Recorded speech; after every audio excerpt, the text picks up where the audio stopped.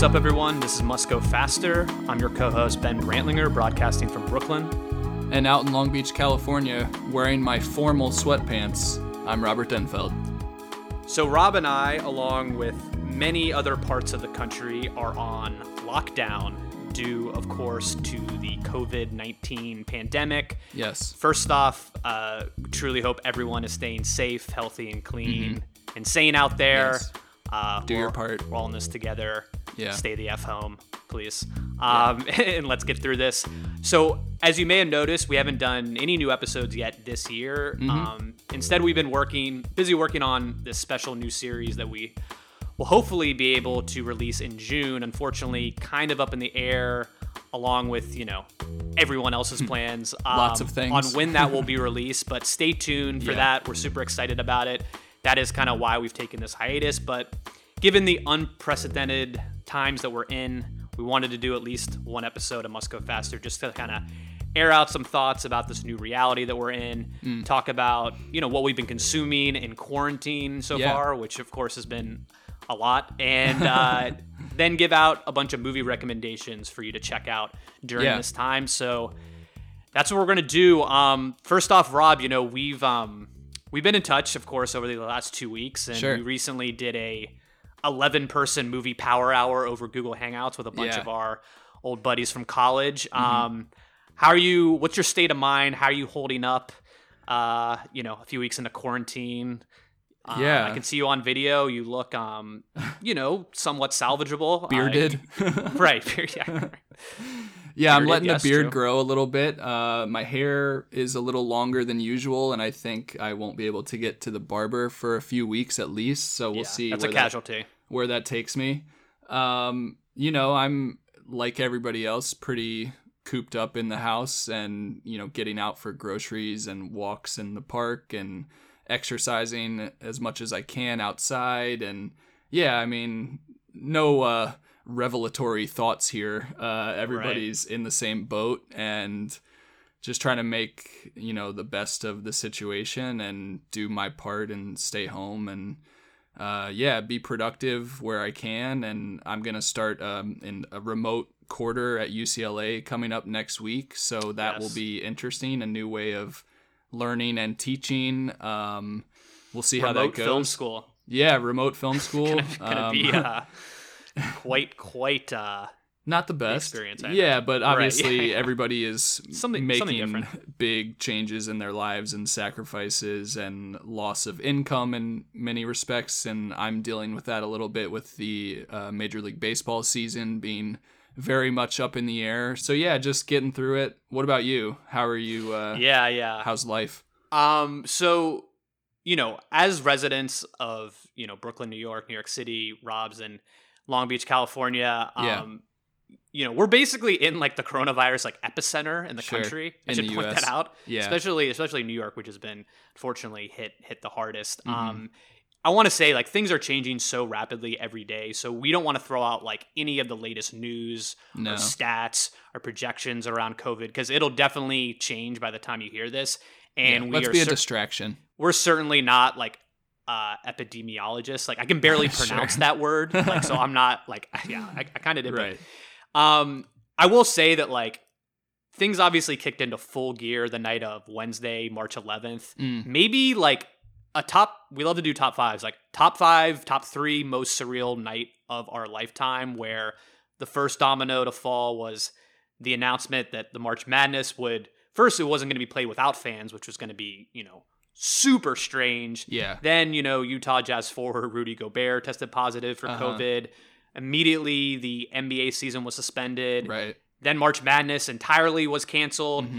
Then Tom Hanks, America's Hanks dad, and his wife Rita Wilson tested positive in Australia while shooting a new movie about Elvis Presley, I think etc. the NCAA tournament was a day or two after the NBA season. Oh yeah, they canceled it outright. I think the next day.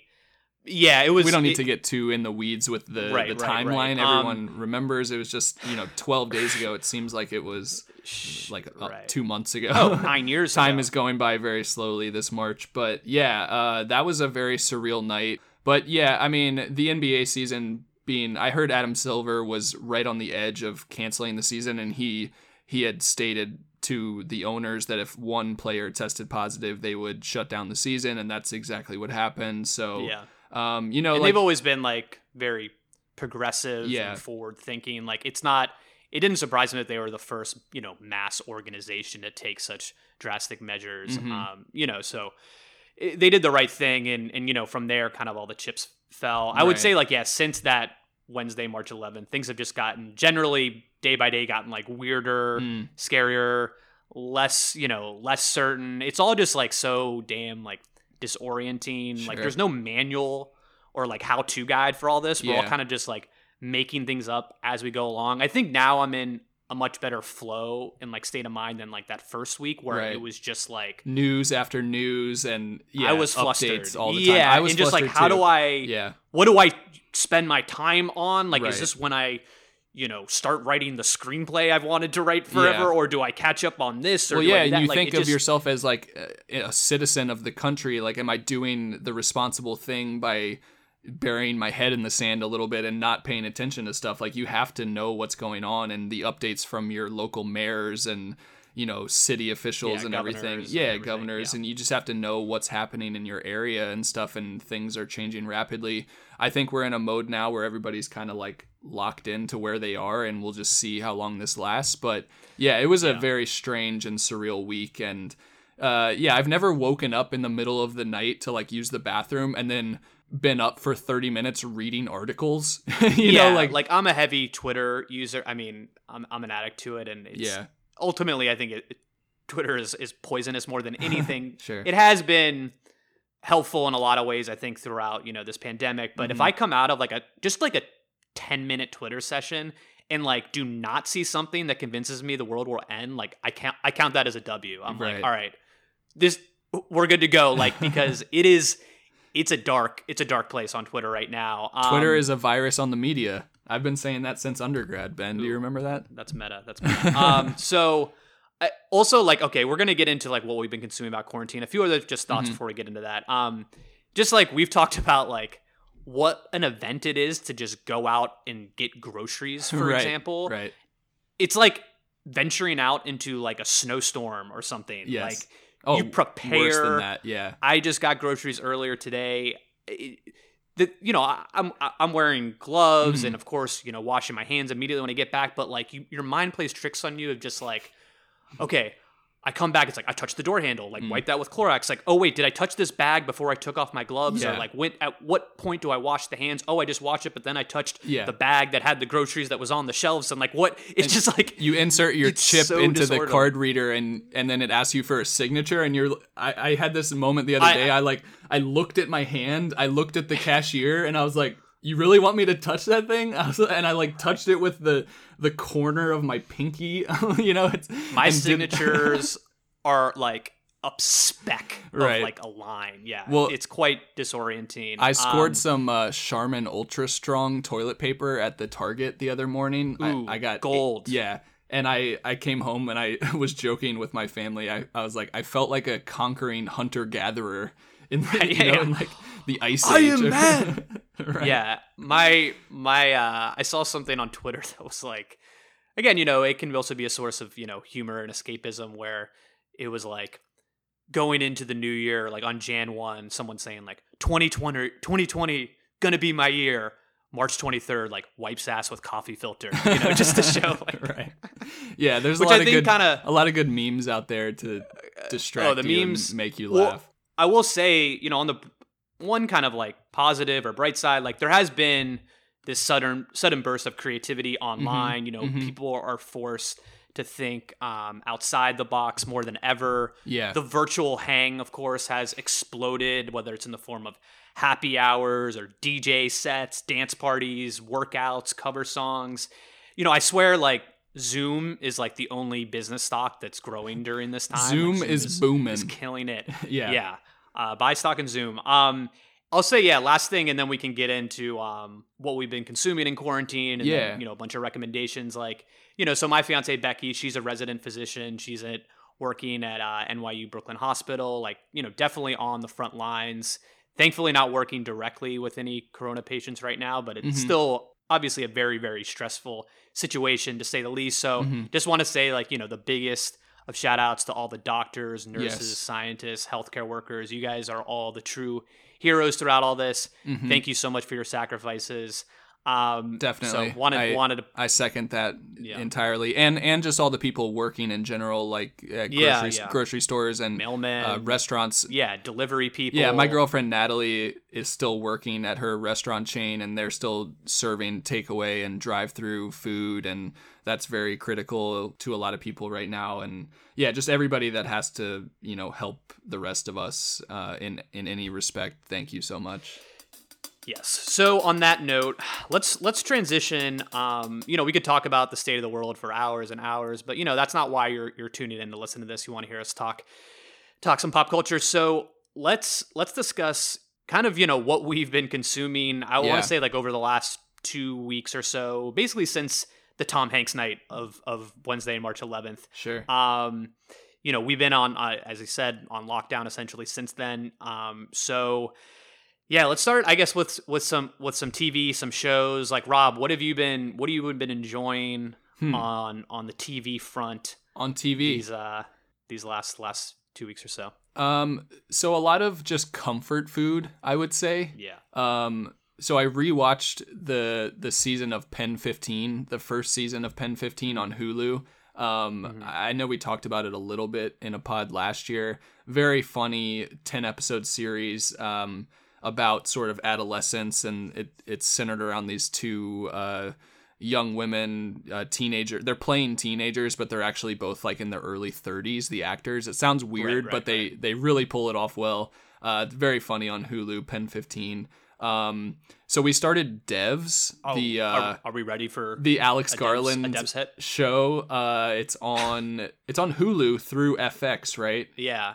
Yeah. So another Hulu program there. I think there's 4 or 5 episodes now. I think there's been 4 at the time we're recording this. Devs, is rocking my world right now. I don't know how I feel about it. I do like it. I don't know if I'm blown away by it. It's I don't know. The first 2 were really strong. Yes. The last 3 and 4 have been solid. Not as I think there's been a little bit of drop off as far as how compelling it's been. I agree. But I think it's so eerie and thought-provoking and also pretty fast-paced, and it's just like stacked with intrigue.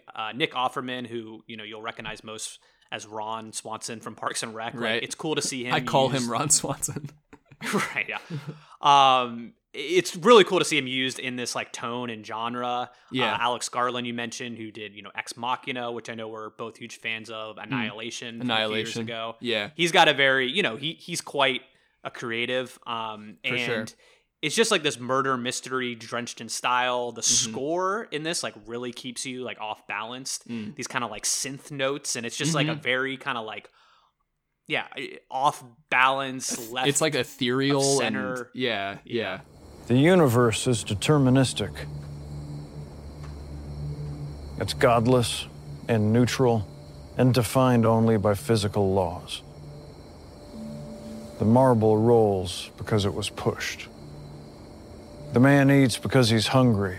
An effect is always the result of a prior cause. It's an interesting show. I mean, I would recommend it to people. Some people may not enjoy it, but other people may really dive deep and love it. So maybe a bit polarizing, but interesting and definitely worth checking out to see if you're into it. I would say it has these big ideas, but it isn't necessarily crushed under the weight of its ambition. Like, sure. It still moves fast. It's very That's a good way to put it. Driven. Mm-hmm. It's also, I feel like, one of the most like high def shows ever made. Yeah. Like, for example, just absolutely gorgeous shots of the San Francisco Bay Area that I just like eat up every time they're on screen. I'm really into those. But Devs, I'm really feeling, I would say, one of my favorite 2020 things, either new film or shows that I've seen so far. I'm not big on the lead performance, the lead actor. I don't know her name. She's a bit of a stretch for me at times. Yeah, I'm kind of warming up to it, but there are maybe some casting second guesses there. But anyway, Devs definitely recommend. Yeah. At least the first episode is a knockout. So what other else? things- What else on the show front? On TV, we watched a little bit of 30 Rock, just another comfort food, just throwback. Snack. Yeah, exactly. 20-minute eps. Yeah, that's like our cooking show of the month, I would say, is 30 Rock. And then, we're watching The Masked Singer, which is like a total turn your brain off and fast forward if you want. Yeah, just easy watch. And my brother and his yourself. fiance are big Masked Singer heads. Oh, yeah. Say. No, I mean, it's got a huge audience. I'm not... Yeah. I haven't really given it a chance yet, but I know it's gonna become quite a thing. People like Have it. you? I'm assuming, and I feel like we've texted about it, that you watched the latest season of Curb. I know you're a Curb fanatic. I was gonna get to season the Curb. 10. Yeah, super strong season. Uh-huh. We don't need to dive into it, but I will say John Hamm in episode 8.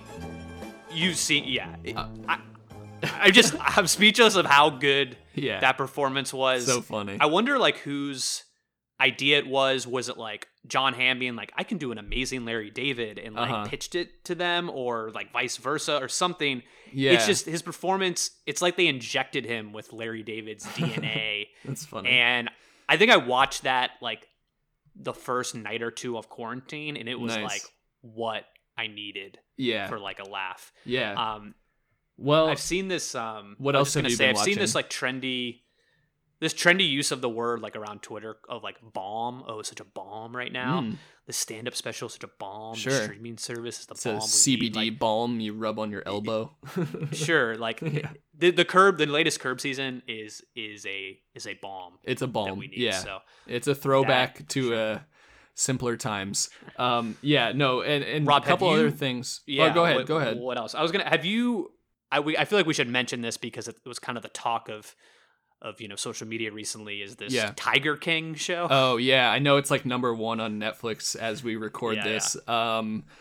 I have not watched it yet. I meant to turn it on for a few minutes this morning just to get a feel for it, but I looked at the profile image and I had a feel for it. Right. I got it. Yeah, the promo still was like, all right, the vibe has been captured. Yeah. I have my first 2 albums that I did. This is my first album, I Saw Tiger, and this is my second album, Starstruck. I saw Tiger, now I understand. I saw Tiger, Tiger saw me. It's I would say it's like become the first like Netflix watch of the quarantine so far. The guy who profiles, his name is like Joe Exotic, literally. And I've watched I think like 2.5 episodes, and I mean it's extremely like, I wouldn't say, I think some people are overselling it on Twitter like it's the wildest thing you've ever seen, and sure, it is wickedly bizarre. I'm not like riveted by it yet, but I kind of want to keep watching it. It kind of reminds me of like a trailer park version of Grizzly Man, in a way, like Werner, the Werner Herzog. Yeah. But wanted to shout out Tiger King. What else? Anything else on the TV front you've been enjoying in this quarantine? Well, I wanted to make mention of the new Pope on HBO. I actually finished it, I think, right before, maybe the week before all of this started. But if you haven't checked out The Young Pope and The New Pope, both on HBO, starring Jude Law. The second season also stars John Malkovich, made by Paolo Sorrentino, the Italian director. Great show. Highly recommend it to take your mind off things. And it's, it's obviously about Catholicism and the Catholic Church and, the papal, what have you, but it's a lot more than that. It's very funny and entertaining and kind of raunchy at times and just kind of weird and different, and I highly recommend that to people. Me and my head have become very, very, very close. We decided not to tell you about it. We're just gonna play it safe. I don't know. We've been playing a lot of Boggle and what is that a game? Board game? Boggle. It's a classic like I'm word search game. It's a perfect 2-player thing. So We've been bogging it up a lot and listening to vinyls. That's kind of like our thing. Get a bog and vinyl in. Yeah, it's like 30 minutes, listen to a record, play some Boggle, get your mind stimulated and working a little bit. Definitely shout out to board games during this time. They're having a moment, Yeah. game, like in like jigsaw puzzles. I feel definitely. Like I was going to making a talk about comeback. puzzles later. I have a puzzle story. You have a 45-minute puzzle segment you're going to dive into. Yeah, it's a tangent. Yeah, I mean, on the show front, like just a few other things, like the show You're the Worst, which was on FX. I think it ended. It was about 4 or 5 season run. I've just kind of been having that on in the background while I'm doing miscellaneous things. Like it's smart, it's well written, good performances, good chemistry, good LA show. I feel like, it's a nice like tourism snapshot of like just lifestyle in LA. I've heard other people say that. I haven't watched it, but I've heard people say that. Yeah. And then just The Office, which is like my nightlight, and like I've spent more minutes watching and rewatching this show than like watching anything else in my entire life. Like I've logged like 19,000 hours of my life watching The Office at some point, because I basically will watch one episode every night right before I go to bed. It's like my nightlight in a way. I declare bankruptcy! Okay. That's like Seinfeld for me, and Natalie is The Office. Like, she's the same way with The Office. And, I keep track of everything I watch and listen to and read and etc. All my media intake, as you do. I don't even put The Office and Seinfeld on there, because it's just sort of like... Well, evergreen, it's like... ongoing. It's daily. just the filler in between watching other things, or, I don't even like remember breathing. that I it's watched like you're not 2 logging episodes. like inhaled, exhaled. Like, yeah, you're, right.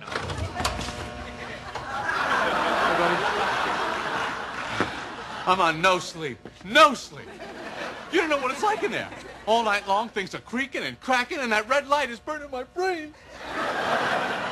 You look a little stressed. Oh, I'm stressed. So let's hit on some films. Yeah. So some movies that I've checked out in quarantine. Bombshell, which came out last year, I would say it was mostly enjoyable and engaging. Some great performances by Charlize Theron and Margot Robbie. Fired it up on Amazon Rental, and yeah, it's just overall compelling story. Very current, something that just happened a few years ago in the Fox News, media world. And yeah, something, while it's quite heartbreaking in certain ways, it moves fast, is entertaining. Like it's a solid watch. So I haven't seen that yet. Recommend that. Brick, I finally saw. Have you seen Brick? No, I haven't. The Rian Johnson breakthrough, where this was his breakthrough film. Came out in the early aughts, I want to say 2004, 2005 range. You can clearly see like his talent as a director. I mean, this guy went on to, make Looper and Knives Out and The Last Jedi, but, he really flexes his directorial chops. Can tell he had a lot of fun making with it. Me personally, like I just wasn't that engaged in the story or the characters. Still glad I saw it. Was one that I've been meaning to check out for a while. And again, we're in this time where it's like ones that have been on your to-watch list for a while, like you can bang those out. The Godfather Part 3. I texted you a little bit about this. My first time watching it. I will say overall a little bit better than I thought it would be. Obviously, parts 1 and 2 are masterpieces, the best films ever made. They're both, part 1 is probably my favorite movie ever made. Part 3, satisfying in certain ways, some great, Coppola directed sequences and set pieces. I think it really suffers by, other than Pacino, playing Michael Corleone and Diane Keaton playing Kay, there isn't really any other of the, actors from previous films. I know they really wanted, what's the guy's name? Robert Duvall, right? Oh, yeah. Robert Duvall, Sorry. which I think really would have held this together more, but he's absent from this film. And look, I'm not trying to be mean here, but Sofia Coppola's performance in Godfather Part 3 is maybe the worst I've ever seen in a major motion picture. The worst. Not the best. It is unbearably bad, and it just it is so bad that I was like my jaw was agape when she was on screen. And it just, if they put, just had just a baseline performance in there, I think the movie would have been much better. Still glad I saw it. Yeah. And again, one that has been on my list for a while. So I take it you rewatched that because of the Rewatchables episode on The Godfather Part 3. Yeah, the Rewatchables, it guides me, it guides me in a lot of ways. Yeah, the Ring, for people that aren't aware, it's the Ringer Network podcast about just rewatching movies that are very rewatchable. It's the best. It's all in the title. There is. Yeah, it's great. So having said that, also rewatched Castaway, which another recent rewatchables. Obvious to say, but just want to point out what an incredible Tom Hanks performance that is. It's definitely on his Mount Rushmore. I hadn't seen that movie in full since maybe college. It had been a while. His evolution on the island, to do that without any dialogue, just an amazing physical performance as well. The plane crash sequence is so harrowing, end to end. The ocean waves at night, camera panning out. I thought it was a good one to watch because none of us are going to be on a plane anytime soon. So it was okay, I knew, going in that I could maybe stomach the plane crash sequence. And it's, a movie that's quite tender and really it's unapologetically sentimental at times. It pulls out the heartstrings, whether it's with Wilson or his relationship with Helen Hunt. But if you're feeling isolated from the outside world right now, and who the hell isn't, Castaway definitely hits different, as they say these days. So Wilson, I'm sorry. I'm sorry. Wilson, I can't. Wilson. I would recommend that. And then just two other films I want to point out from a service, Rob, that will pique your interest is signed up for the Criterion channel. Yes. $11 a month. And I've since, I watched this film called Targets, which is Peter Bogdanovich's debut from 1968, who went on to become one of the more famed filmmakers of the 70s with movies like The Last Picture Show. Targets is about this aging horror film star and psychotic Vietnam War veteran who turns into a mass murdering sniper. Their lives eventually intersect. It's a very just compact, disturbing thriller, just some incredible shots. Takes place deep in the LA, subculture, and there are these shots of people, characters driving in cars, listening to the radio that I couldn't help but think influenced Once Upon a Time in Hollywood. Oh, cool. I feel like Tarantino took a page out of that. Nice. Unfortunately, it's a movie that's ahead of its time in portraying, mass shooters and things like that. But it's Rob, I think you would really, really dig it. Nice. I had I'll check it out. Saturday afternoon cocktail and fired this one up, and Nice. just the restoration Yeah. of the Criterion is just my favorite thing about it. I just want to eat the screen. It's just delicious. All right, well, I have to bounce off of that and give you my first thing. So these are not our official recommendations quite yet. These are just things that we've watched in the past week or two. On the Criterion restoration page, The Red Shoes. I don't know if you've heard of this film. Yeah. I know Scorsese is a huge fan. That's kind of why I actually bought the Criterion last November when Barnes & Noble was doing their 50% off all their Criterion Blu-rays. Yeah, I spent a little money that maybe I shouldn't have, but it's things that I love, and YOLO. I'll have those best films in their best when the possible digital condition crash forever. Happens. Yeah. We'll be laughing with all our physical media. Oh, I have physical media for days. So The Red Shoes is just a really cool. It's on the Criterion channel, I believe. Actually, I don't know if it is. It might not be. It might be one of those. I think it is. Oh, okay, good.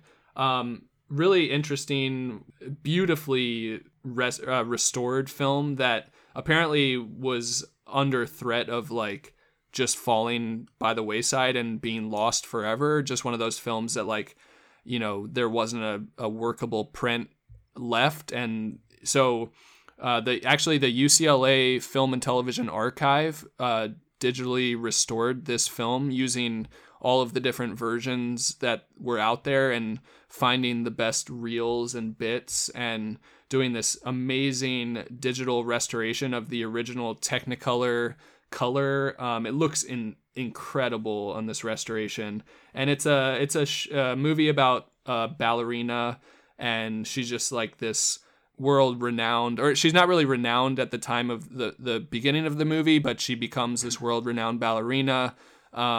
Really great dance and love story.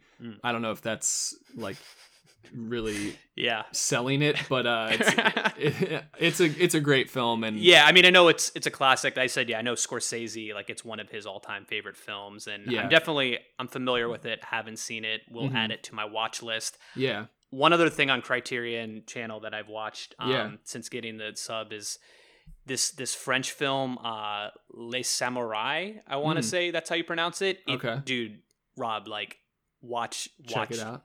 This film. It's this neo-noir French crime film from 1967 directed by Jean-Pierre Melville. Oh, sure. And like Targets, it's this simple and focused story. Like it doesn't try to do too much. It just follows this hitman who's seen by witnesses committing a hit and tries to kind of evade the authorities, and things just kind of escalate from there. And the backbone of this film is this performance by Alain Delon and his chiseled cheekbones, I would say. Like no one on screen has ever made a trench coat and like fedora look better. And I loved how minimal this film was. It like strips away all the BS that could clutter the story. It's like just the essentials. It's packed with style. Like it's pure cinema, so much atmosphere. It's quiet, but like always absorbing. It made me think like, damn, I wish I spoke French, because that is just such a cool language. That sounds nice. It's just, I think it's had a pretty big influence on Hollywood since then. For example, I read that Drive, the character that Ryan Gosling plays in Drive, was very much based off this main character in this film. So Les Samurai, Rob, like it's in subtitles, of course, but it is just a fantastic noir film, from kind of that glory, French New Wave era of filmmaking. Well, the last thing I'll say is I rewatched The Tree of Life the other day on my Criterion Blu-ray, and at 9:45 a.m. you said, right? I had I set a start time for myself just to have a little structure in my life. So The Tree of Life in the morning, that'll do you wonders. It's an amazing movie. One of my top cinematic of the, cinematography achievements in the past 50 years, probably.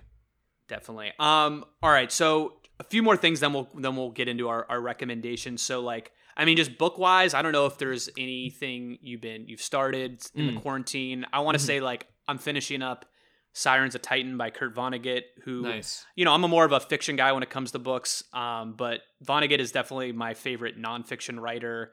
He has this tip from writing where he says like every sentence must do one of two things: reveal character or advance the action. And you really feel that when you read the book. Read his books, things move around very quickly. His imagination is just off the charts. I mean, I do not know how this guy comes up with what his mind comes up with. And the plot I can't really describe without sounding like I should be in a straitjacket. But it's just like no worries. Science fiction satire that takes place on multiple planets in the solar system, asks these big questions of what it means to be alive. I'm finishing that up. I'm also planning to read Buzzsaw, which with the gaping hole sports has left us, why not relive the National World Series run? So I'm probably going to read that next. Nice. Going to go back to some old Chuck Klosterman, probably read Killing Yourself to Live. Shoe Dog by Phil Knight is one that's been on my list that I recently ordered. So trying to, of course, balance out, the watching and listening, with also some reading as well. Yeah. Music wise, I just got to say Radiohead, just Radiohead in general. In Rainbows, Rob, you texted me recently after you went on a sunset walk on the beach saying it's the most inspiring album of our generation. It is to me. I don't disagree. Like, I put on In Rainbows on like the second or third night of this quarantine, and like the song House of Cards comes on. Beautiful song. The lyric, infrastructure will collapse. Infrastructure will collapse. Vaulted spine.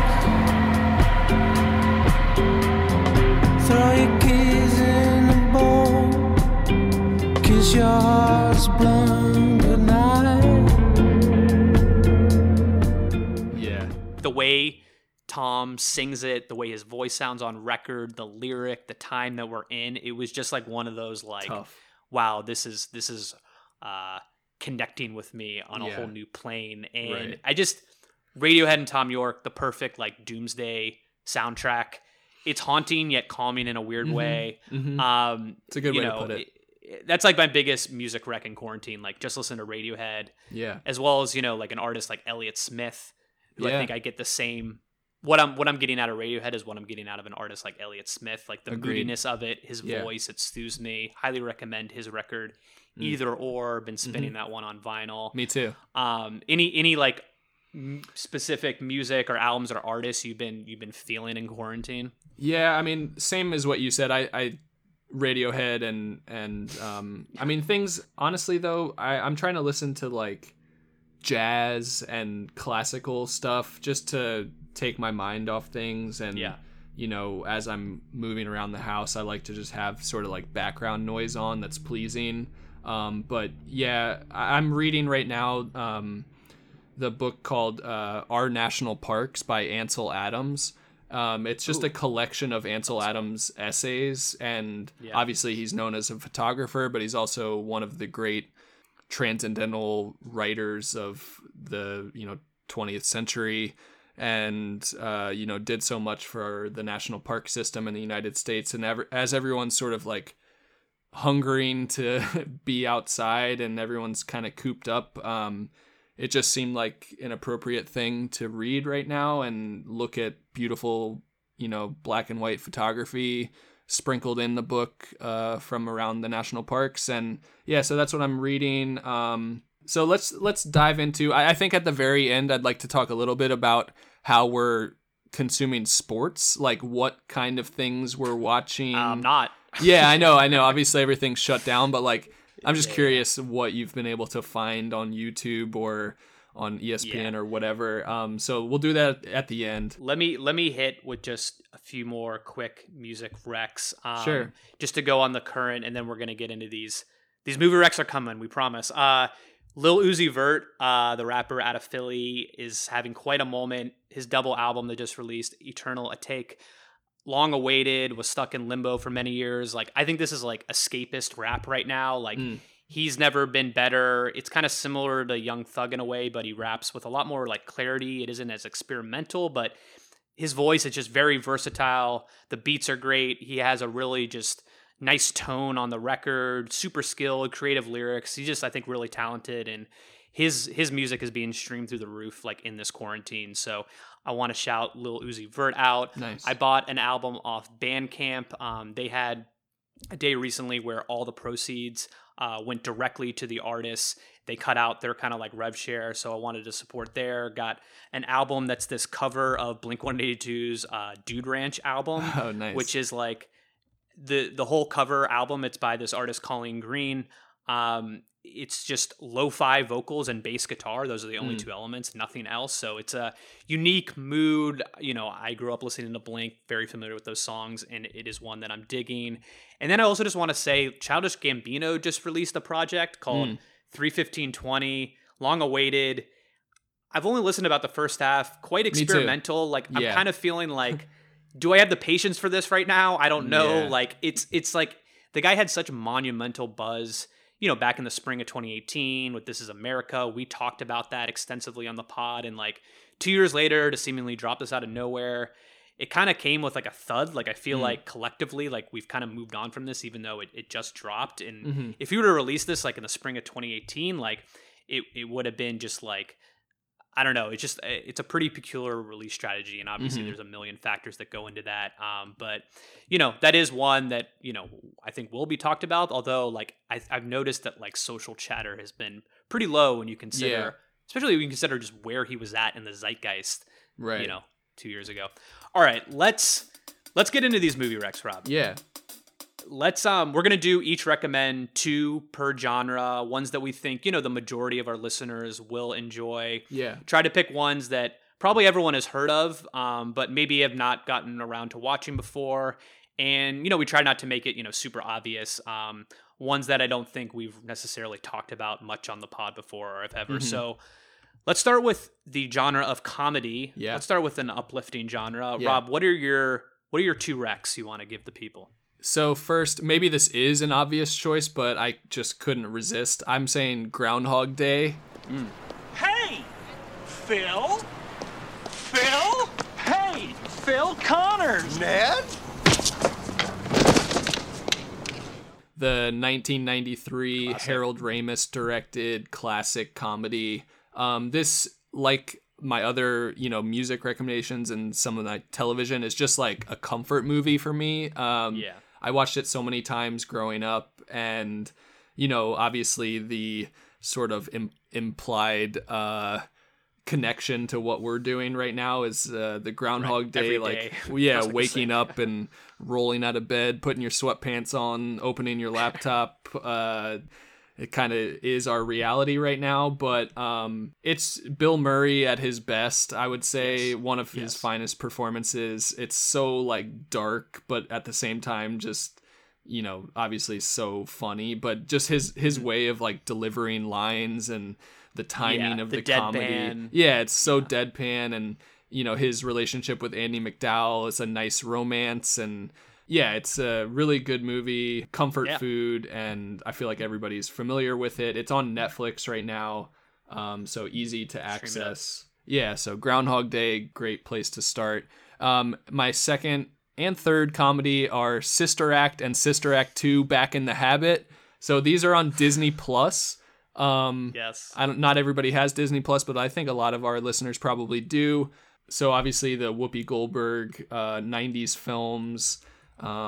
These are things that I watched both these movies as a kid, but I never really returned to them. But they are 2 of Natalie's favorite films, especially Sister Act 2 for her, starring Lauryn Hill. To me, I personally enjoyed Sister Act 1 a little bit more, but they're both really highly enjoyable, and it's a fun like double feature if you have time. It's like probably just under 4 hours total. Did you grow up watching? I've never seen Sister Act. I'm telling you. I said I'd seen them once as a kid, but they didn't really like impact me greatly as a young person. But I really enjoyed them. They're not like my favorite like sing-alongs or whatever. Natalie knows the words to all the songs, and they're big for her, so it was fun to see that. But is it a musical? Kind of. They're not musicals per se, but they're based around music, and Whoopi Goldberg's a singer, and witnesses a crime, gets witness protected into this into a church and becomes a nun, and hilarity ensues. Right, exactly. So we watched both of these doing a puzzle to get to the jigsaw puzzle thing. We're doing a 1,000-piece succulent puzzle.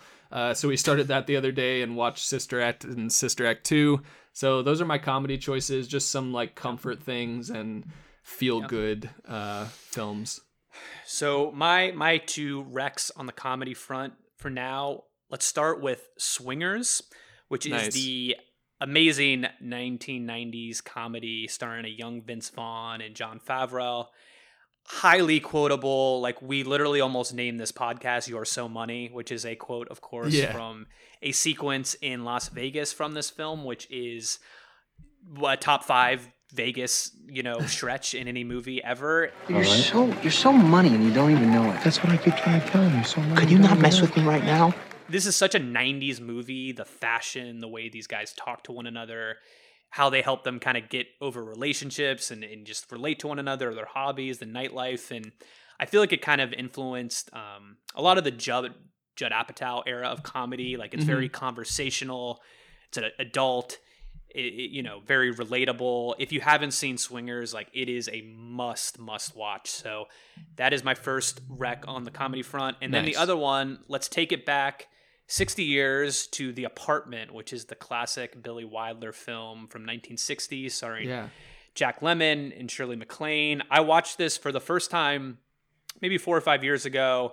It just holds up perfectly. It's funny, it's sweet, it's moving, it's a really compelling story. There's a certain, warmth to it that I think people will find comforting during this time. And it's just like impossible to dislike.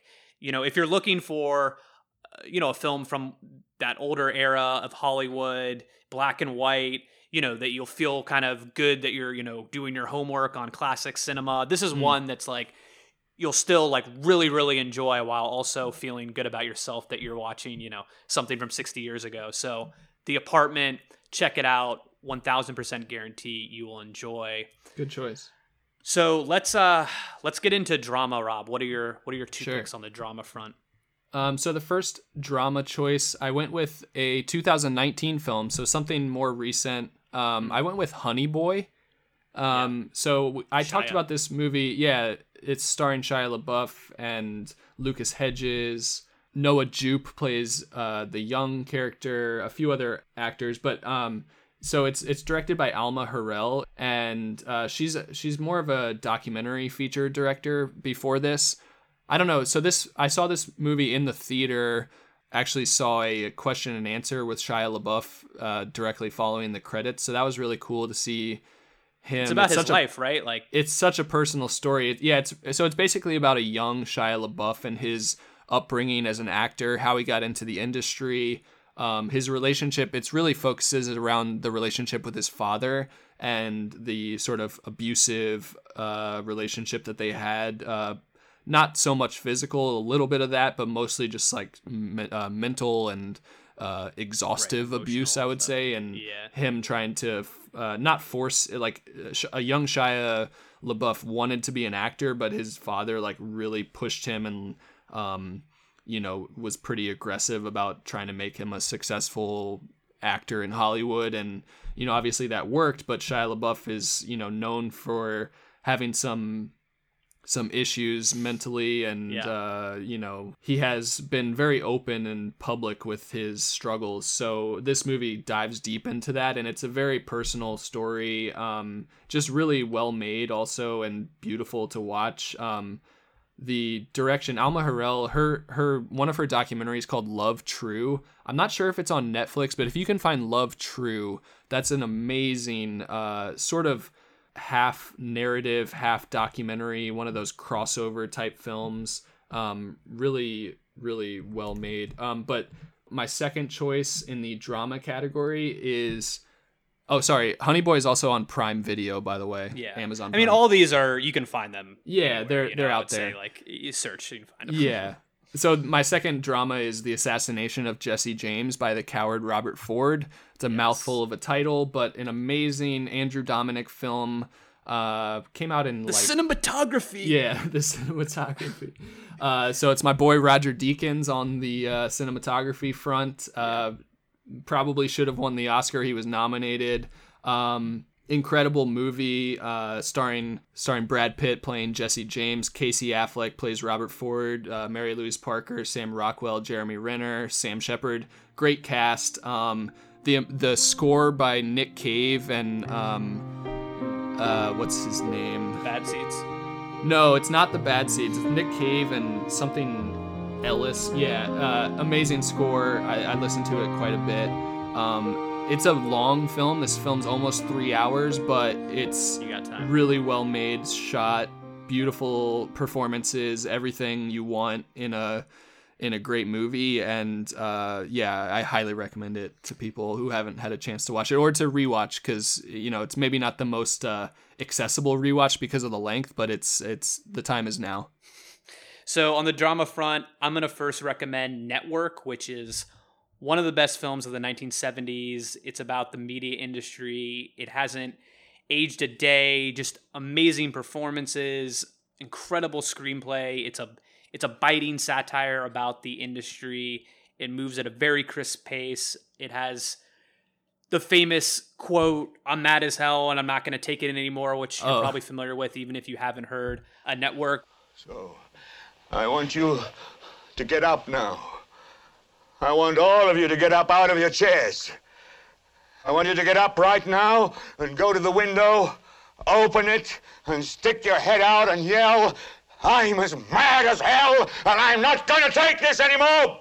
I thought you were going to say, "You are meddling with the primal forces of nature, Mr. Well, that is Hill." well, yeah. It has the scene you're alluding to, one of the best monologues in cinema history. Yeah. It's also Paul Thomas Anderson's like all-time favorite film, I would say. Oh. So bonus points there. It's a good nugget. Network is just absolutely phenomenal. And yeah, you know, the 70s, in my opinion, is the high watermark of filmmaking, especially in the US, and this is one of the best films from that era. So well put. Check out Network, stone cold drama, and a brilliant film.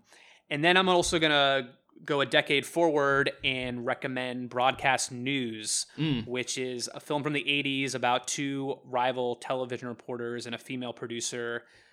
Love triangle ensues. You know, on paper might not sound like much, but again, this is another great film about the media industry, just overall the writing, performances, the chemistry among the characters, all excellent. This is one of the best movies of the 80s. It was nominated for 7 Oscars. It doesn't have, you know, a lot of 80s films, even the great ones, can feel very dated. This one doesn't really have any of that 80s stale cheese that you know, may be applicable to a lot of other great 80s films. And, you know, I put this under the drama category. It's definitely very comedic as well. But, you know, the tone is dramatic. Amazing performance by young Holly Hunter. And it's just a really accurate portrayal of, you know, I think working in the news media, just full of truth. It's high entertainment, but it's also very just like real and concrete. And like, you know, The Apartment that I recommended, it's just like impossible to dislike. So Broadcast News, Network, those are my 2 recommended dramas. Rob, let's go into horror.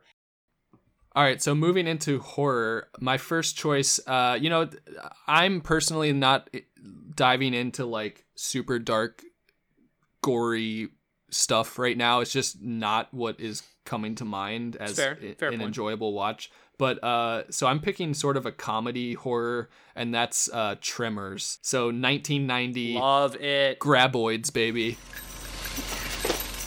We don't see anything, Val. Then what the hell are you talking about? Over. Bert, they're under the ground. They're under the ground. They can dig like a son of a bitch. Big monsters underground. Now get out. Hurry.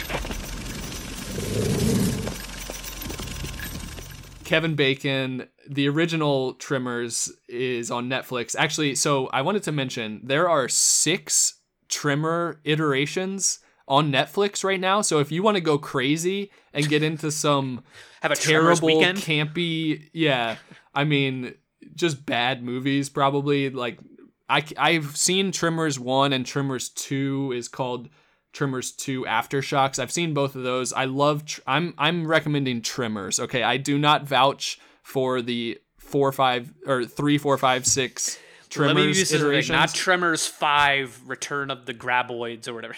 Tremors 5 is called Bloodlines, actually. Okay. The last one came out in 2018. It's called Tremors: A Cold Day in Hell. So yeah, I mean, so this is a classic from the 90s. I watched this so much growing up with my brother. Same. Yeah. It's got Kevin Bacon, Reba McEntire in it, is in it. Yeah, Michael Gross, who plays Burt Gummer, the guy with the elephant gun. Ben. Unbelievable character. So he's like the thread line that ties all of these sequels together. I was looking at IMDb this morning. He's in all 6 of these remakes. So he's like, his career is about Tremors basically, but it's just like kind of a funny note on that. Tremors is one of the best like B horror movies ever. Yeah, you know, I would can't say be. Like, it's yeah, definitely, but it holds up.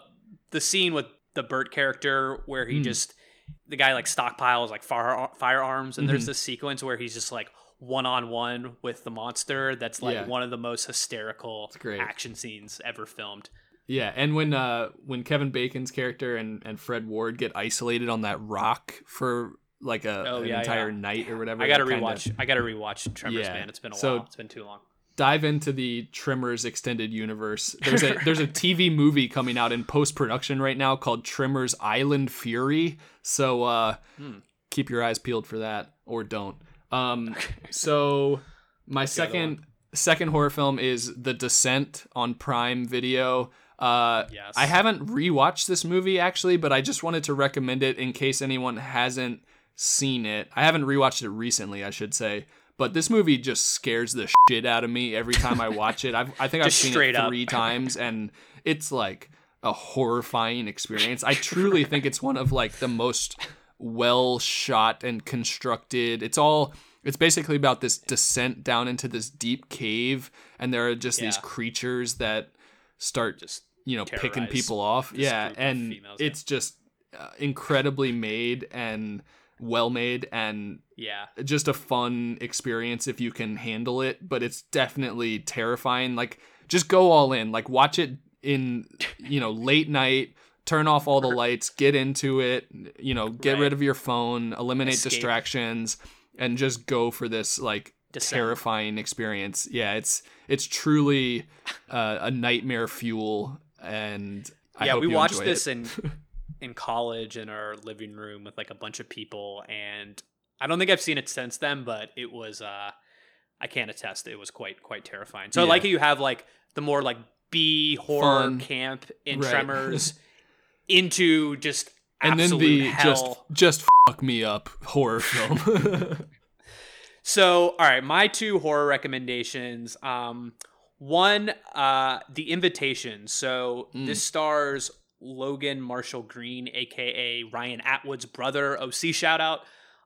This movie is just like a rock solid exercise in tension building until the last act where like all hell breaks loose.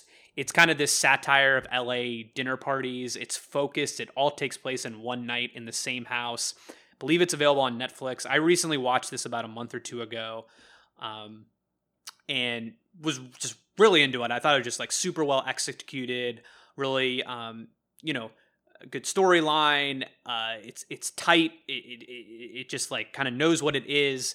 And I really enjoyed it. So it's I would say, kind of like balances between like thriller and horror, and one that I would really highly recommend to people. So that's The Invitation. Nice. And then I'm also gonna recommend one that is slightly modern. Invitation came out a few years ago. This one came out last decade as well. It's The Visit. It is M. Night Shyamalan's The Visit, and this movie was like a return to form for M. Night. He did like Lady in the Water, The Happening, The Last Airbender, and After Earth. Like, oh woof, like what a stretch of clunkers. But then he was like, all right, I'm gonna return to my roots of creeping you the hell out. And this movie, it's kind of dumb, but like M. Night, like he's just doing what he does best here. And it's this story of like these grandparents go to visit, or these grandkids go to visit their grandparents one weekend.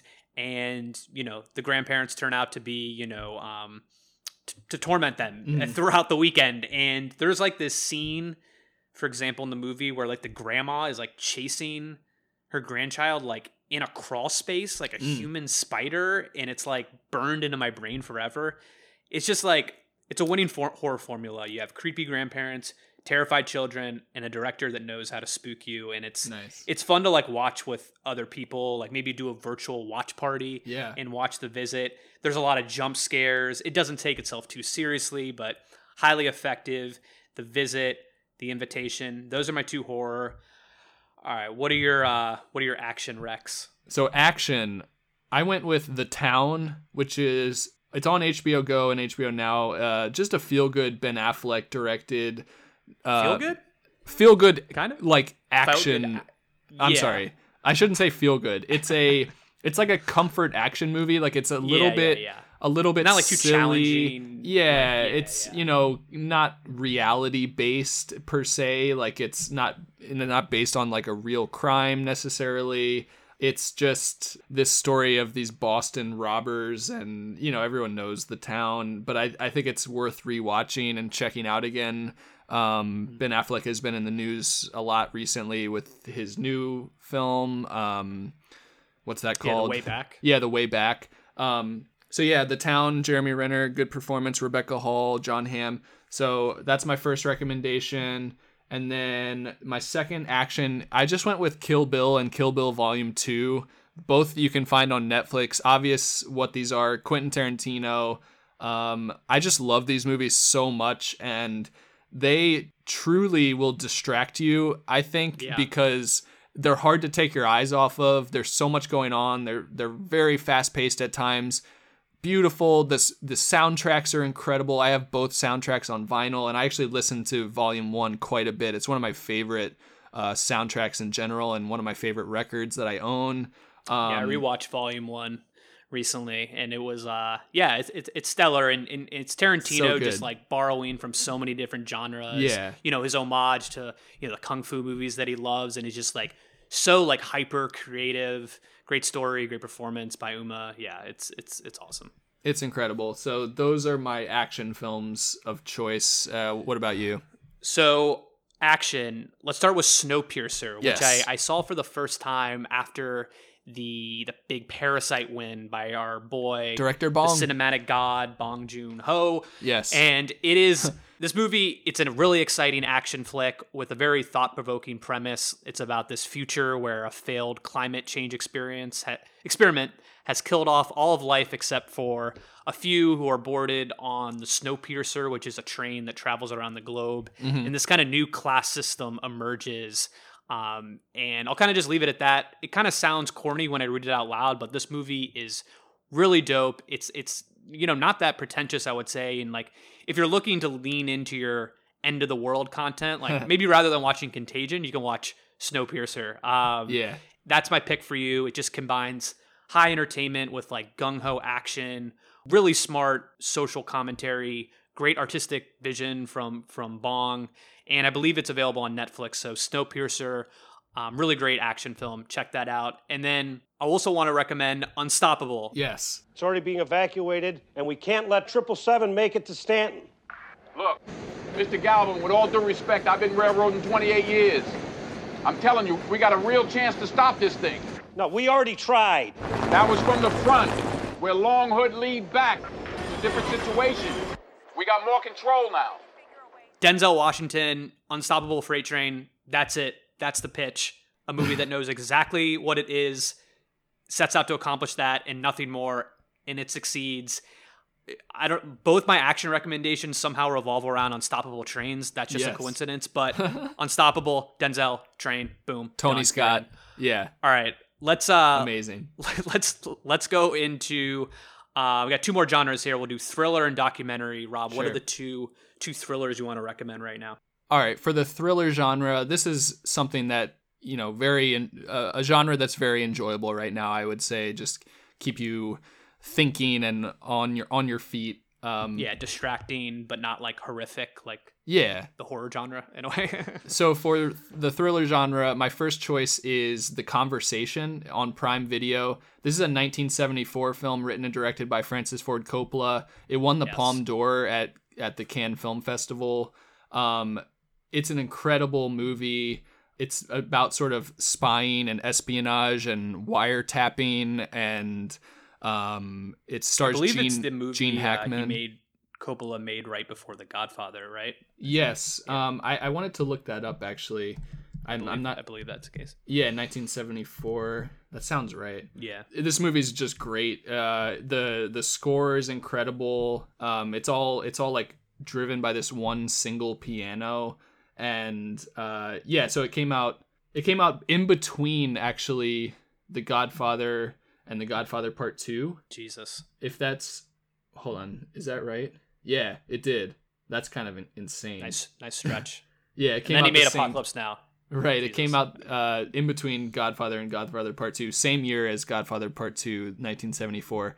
So good run for Francis Ford.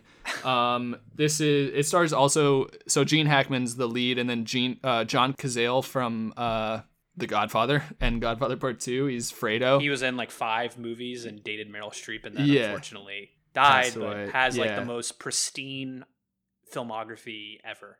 Yeah, for real. I love this movie. Watched it actually last night with Natalie.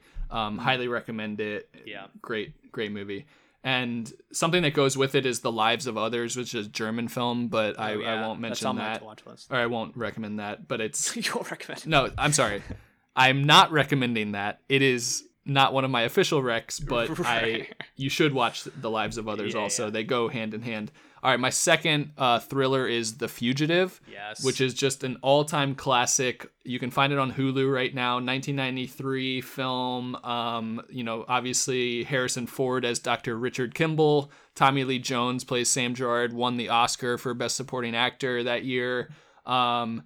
One of the most rewatchable movies. I think it was one of the original rewatchable podcasts, actually. Yes. I think it's where they coined the Joey Pants Award for Joey Pantoliano. Nice.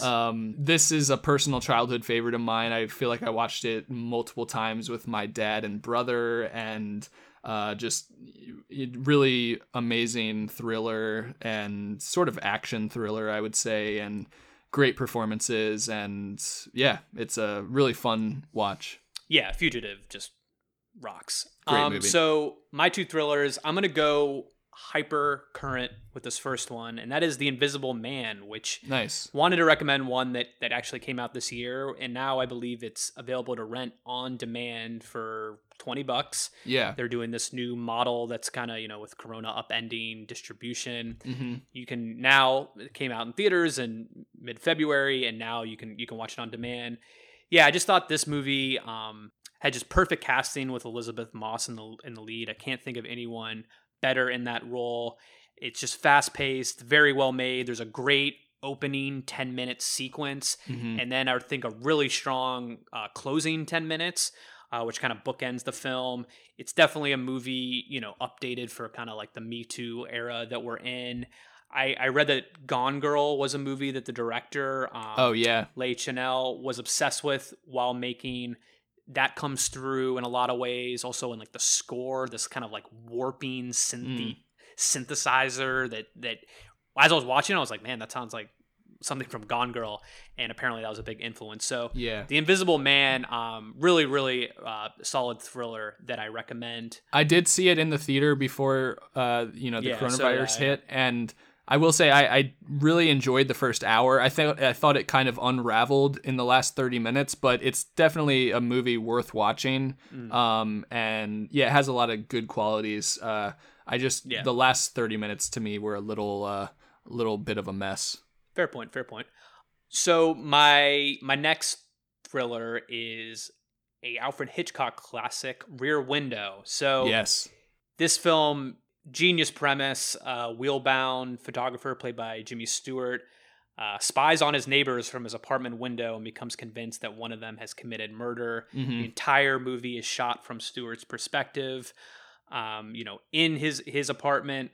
It doesn't leave the room, which also ties in nicely with our lives right now of not really leaving our own rooms. Yes. And, I wouldn't say this is my number one personal favorite Hitchcock. That would go to either Psycho or Vertigo, but it's the one I'd recommend to people most right now, especially. And it's, I think, kind of the best like entry point into Hitchcock.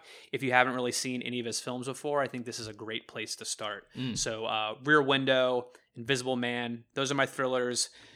Let's round this off, Rob. I think Rear Window and The Conversation and The Lives of Others as a trilogy of like a spy thriller trilogy. Yeah. That is a piece right there. Wow. Okay. Let's round this off with one of our favorite genres of film, the good old documentary. What are your 200 recs for this? Right. I could recommend a bunch. I will say Hoop Dreams. I'm holding up the Criterion Blu-ray. He's doing a product review of the Criterion. The Criterion Blu-ray of Hoop Dreams, restored and remastered. So this is a 1994 documentary. It is, widely acclaimed as one of the great works of nonfiction filmmaking in American history. That's what it says on the back of the box, and I, I agree with it. You agree? It's about two inner city Chicago kids growing up in the 90s, the heyday of the Chicago Bulls, Michael Jordan era. And they're two 14-year-old high school basketball players. And that's when the movie starts to follow them when they're 14. And it's actually filmed over the course of 5 years and follows their track as high school basketball players looking to get into colleges and, step up to the next level. And it's quite long, right? I think it's like 3. It's almost 3 hours. Yeah, it's like It's an epic 250. Yeah, it's a long documentary, but you know, it's 1:33 to 1 aspect ratio, which might turn some people off, but I don't think you should look We've gotten at to it the that point way. of the pod where Rob's dropping aspect ratios. Sure. I mean, just don't be turned off by that. It's on HBO Go, by the way, and HBO Now. Yeah. So check it out there. It's a really amazing documentary that I think anybody that's starving for a sports story, I highly recommend this documentary, Hoop Dreams. So my second documentary choice is the Werner Herzog Netflix original, which I did talk about in 2017 on this podcast, but I thought it was worth re-mentioning. It's called Into the Inferno, and this is a documentary about volcanoes and their place in cultures around the world, both sort of spiritually and, you know, obviously like geographically and physically, like where, you know, certain towns are placed and have been destroyed over the course of humanity and things. I just thought it seemed appropriate for this current thing we're living through, and just to like touch into a little bit of like geological destruction instead of viral biodestruction. Right. I want to balance out my destruction consumption, so you know. Right. But it's just also features like some incredibly beautiful like aerial photography of active volcanoes, and gets into the history of how these things are, you know, what volcanoes mean to cultures around the world. And it's a really fascinating documentary. I love Werner Herzog, one of my favorite documentarians. Check out anything Werner Herzog, I would recommend. Cave of Forgotten Dreams, Grizzly Man, Lo and Behold, whatever you can get your hands on, wherever you can find it, check a Werner doc, and yeah, enjoy. Hell yeah. So my 2 picks for documentary, I'm going to go with The Fog of War, Nice. which is the story of America as seen through the eyes of Robert McNamara, who was the former Secretary of Defense under JFK and President Johnson. This doc is like a front row seat to history. It's directed by Errol Morris, who is widely considered one of the best, along with, you know, Herzog, who we were just talking about, best documentary filmmakers of all time. He has this signature style of interviewing subjects with the camera like straight on, so it gives it this very confessional style. McNamara is the only person interviewed in it, and then they splice in, you know, clips from history, and like he's a very complex man. Like he's definitely made some mistakes that have had, you know, consequences that, you know, vast majority of people, you know, will never even come close to facing. But like the way just the doc portrays him, you know, you can't help but find empathy in him. And it's a guy who literally had like the weight of the world on his shoulders at times. And he's had to make so many tough decisions, and you kind of just learn what his thought process was back then and how he reflects on it now and his legacy. I was just like blown away by it when I first saw it. It's just an incredible history lesson, and you'll be like riveted by it while also like learning, I think, a ton about U.S. like foreign policy as well. Yeah. So Fog of War, it's a great is awesome. recommendation. And then lastly, I'm going to recommend the 2002 documentary Comedian, which looks at Jerry Seinfeld and a lesser known newcomer as they try to basically like rework material for, you know, their new stand-up sets. Yeah. It's very much like a fly on the wall documentary. I'm not like the biggest, you know, stand-up comedy guy, but this is a fascinating documentary that really looks at like the minutia and all like the grind and details and uncertainty that goes into being a stand-up comedian. I love how they parallel, you know, the biggest comedian in the world and Seinfeld, and this guy who has some moderate success but is, you know, lesser known and kind of like living paycheck to paycheck. You know, even Seinfeld is incredibly insecure at times in this documentary. And this doc shows you like everything that goes into the process. Right. If you're a fan of Seinfeld at all, like guarantee you'll find this interesting. Also, it is only 82 minutes. It's a third of the length of Hoop Dreams. right. But no, it's really, really great. And I feel like it's become very underrated. I feel like not many people know it, but Comedian 2002 doc, check it out. It's great. It dives into the process of just trying material on the road and you know, testing it with a live audience, which is some people don't understand that element of comedy is that you have to like work on it in person, and not every show you see is going to be like the final stand-up that you see on HBO. It's going to be, you got to work on it in person. So it really dives into that and taught me a lot about how comedy actually works when I was younger. Great recommendation. I wanted to mention 100% Fresh, the Adam Sandler stand-up comedy special on Netflix. Just a little bonus recommendation. Love that. It always makes me laugh out loud. I will like occasionally pop in just for like one of his songs from that stand-up special. They just make me laugh so much. I love Adam Sandler, and he had a great year last year with Uncut Gems. So sports-wise, I mentioned this earlier. I got this Blu-ray special for Christmas, the Nationals World Series run. I think it's every one of their playoff games in full length, high definition. And I was like, oh, this is great, but like, when am I going to watch this? It all kind of like moves forward, and I'll be on to the next season. I'm going to watch it. I'm about to watch. I'm about to watch some Nationals winning the World Series on Blu-ray. Fill the whole sports in my life nicely with all sports being canceled. I'm sure, I've heard there's rumored that the ESPN's going to push up the Michael Jordan documentary. Yeah, I heard that too. 10-parter. Yeah. That I think that's going to be dropping in April. Like, really excited for that. But sports, that's been one of the, many things that have been completely upended the last few weeks. Right. But let's wrap things up there. That's going to do it for this episode. Must Go Faster. Thanks so much, as always, for everyone for listening. We hope this pod served up some kind of distraction, and you dug some of the recommendations for you to check out. We're not sure what or when our next episode will be. As mentioned at the top, we're working on this new series that we hope to release, be released in June. But we'll see where COVID takes us. In the meantime, everyone stay safe, stay healthy, stay clean. Yeah. Peace out. Everyone be well out there. Thanks for listening, and all the best. Talk to you soon.